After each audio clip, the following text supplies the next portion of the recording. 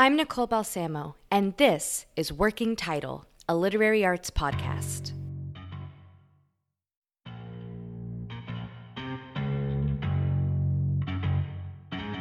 Today's episode brings works of discovery, loss, and monsters. Join us as Working Title presents Love Letters.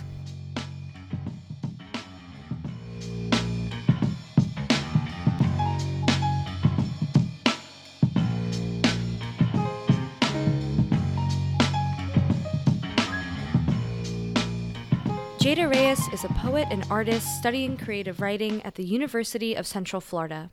When she's not working at the library, she can be found reading, writing poems in the Notes app, or downloading PDFs. A poem about the haziness of love through the generations, this is Jada Reyes's intergenerational love poem.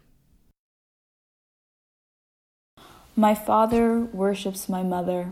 They build a balm out of each other, which only they can swim so far into before touching the tin tuff bottom. Being a homebody feels so good for so long until the air is sick and blue with you, and you realize I've been wearing the same pajama pants for 3 days, and there's a black mirror staring at you, and its teeth are hanging in the dark, smiling down on you like the eye of a sunset. Me and you were in that same exact balm, only 25 years later.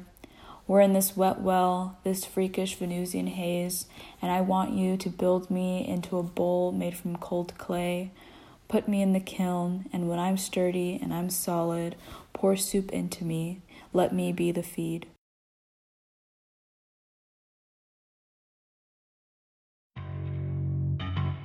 Cara Delamister is a UCF MFA alumnus. She writes fiction and teaches high school English in Largo, Florida. The greatest love of her life turned out to be her female friendships. Here is Cara Delamister with Look at What It Brought Us. When I was younger, I thought the great loves of my life would only be men. In elementary school, I realized they could also be books.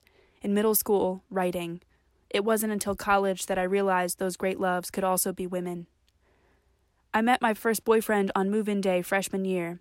He knocked on the door I shared with 3 roommates and asked to borrow a pair of scissors. Of the 3 of us who lived there, I was the only one who had a pair unpacked. Within 2 weeks, he was leaving roses at my door, and we were officially dating. He was handsome, the kind of guy who had girlfriends in high school, who did jujitsu but also played a leading role in his school's production of Guys and Dolls. I was awkward, the kind of girl who'd never been kissed, who didn't know she was pretty, who wore a purity ring and had vowed to wait until marriage. In my high school's production of The Wizard of Oz, I was a munchkin, an Ozian, and a stagehand. We dated for a little over a year, never stopping to realize that although we loved each other, we didn't really like each other, didn't really have much in common. We were different people, and when those differences eventually divided us, it was amicable, sad but kind. Immediately after the breakup, I realized that I'd spent my entire freshman year of college getting to know this guy who would no longer be in my life. The only people available to comfort me were my high school best friends, both attending different schools, and my co-RA, the other resident assistant who worked my floor, a girl I'd met only 2 months before and who'd been broken up with 1 day before me. I wasn't investing much in those friendships then because I was too busy trying to save a relationship that was already ending. I realized that school year would be sink or swim. I'd either push myself out of my introverted comfort zone, or, come May, I'd end my sophomore year as alone as I felt that fall.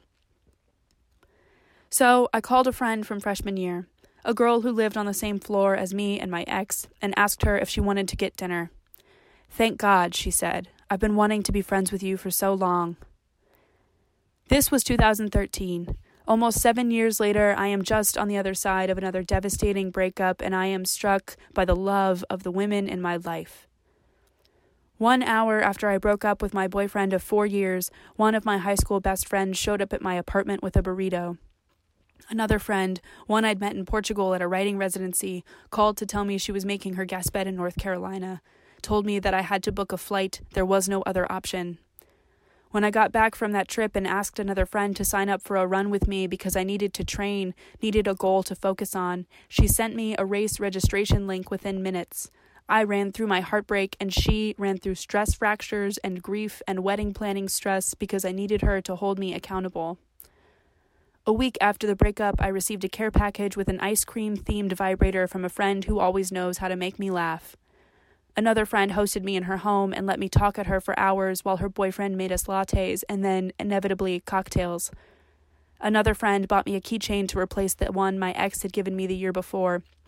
Another still bought me plane tickets to New York for a Dolly Parton-themed brunch she insisted I could not miss.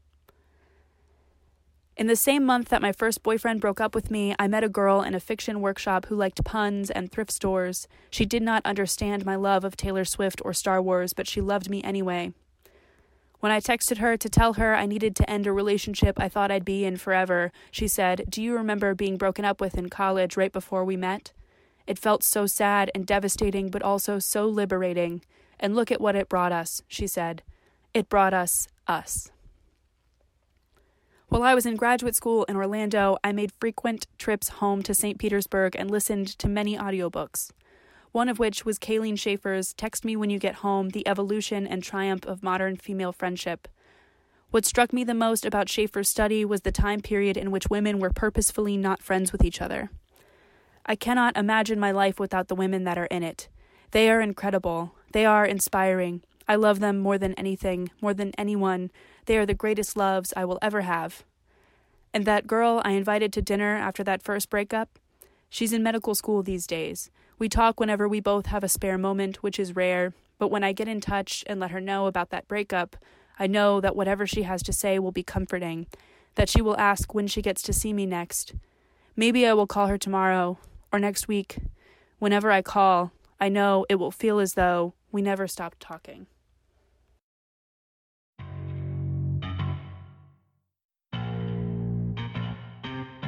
Lorena Parker Matiaski is a hot flash, a growl, an AM station, a new moon on Monday, a bad mood, a bubble letter, a mom poet, a recovering Texan, and a recent graduate of the UCF MFA in Creative Writing program. A woman examines the arc and angle of married love through her husband's tight spiral. Here is Lorena Parker Matiaski with I Love You Most When You Throw a Football.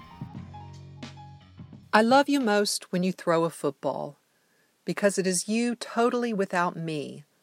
You are a boy again, doing tropical summer two-a-days at a Texas high school, and your hair is bleached blonde from an over-chlorinated city pool part-time job. I love you most when you throw a football to your big brother across the parking lot and skip senior year positive mental attitude class, even though you will marry a good girl who looks down on the practice. I love you most when you throw a football with a grace that is imperceptible to anyone else but a woman who loved you before she ever saw you throw a football and knew the way your shoulders pivot and fingers felt the fat laces. I love you most when you throw a football tall in the backyard with children who have an uncanny ability to put a spin on it, sans struggle or effort at such nimble age. I love you most when you throw a football without me now, but also in those summer months after our move, when it was just us, so we passed it, patient, across our new Florida lawn, and your smile was broad, and your laugh was easy at my effort. I love you most when you throw a football because it is you, totally without me, and I love you most looking at you now, while you are still strong, knowing we are not getting any younger. Gray temples finally this year give your youth away. You may get tennis elbow and stop throwing footballs in your 50s, but I have until then, and right now, and this football, this image of you as a backyard athlete, I can put my own spin on, and someday tenderly let go. Sean Glatch is a poet in Orlando, Florida. He is the editor-in-chief of Cypress Dome and the literary editor for Tongue-Tied Mag. Sean's work is forthcoming or featured in Rising Phoenix Press, Ghost City Review, Bombas Press, 8 Poems, and La Femme Review. He spends most of his day thinking about his next cup of coffee. Sean Glatch's poem describes the beasts we become to love the people we shouldn't love. Here is American Sonnet for the monster love makes of us. We metamorphose in turns. Lizard's tongue, salt for skin, lips whose ash sparks forest fires. We snarl and scratch and size the graves our bodies make. His skin ingrown with the headstones of past lives, mine pockmarked with possibilities too scared to live. I want to dissect the beasts our bodies betray, slice the stages of language as our tongues turn lycanthropic. He excises a cancer of words riddled like tumors across my diaphragm. I scalpel the rotten rind of his brain too bruised by wanting. Love mismatches the monsters in us, every kiss loosening the stitches of other men we Frankenstein to survive. When he stares at me, dark moons pull out the animal like sailors anchoring from shore. When he touches me, I sharpen my teeth against the grindstone of his grip. We carnivore. We monster. We graveyard the other, ribs like open caskets.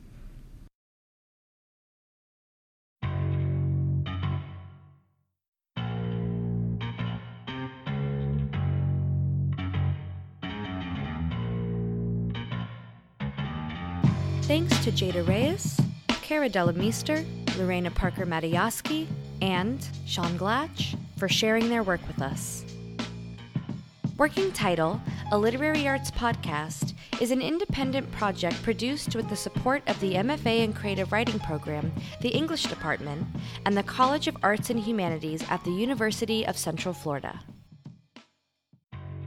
Be sure to subscribe to the Working Title podcast, available now on Apple Podcasts, Spotify, and the Working Title website at www.workingtitlepod.com. There, you'll find transcripts of shows, links to local literary events, and information about the team that brings you the Working Title podcast.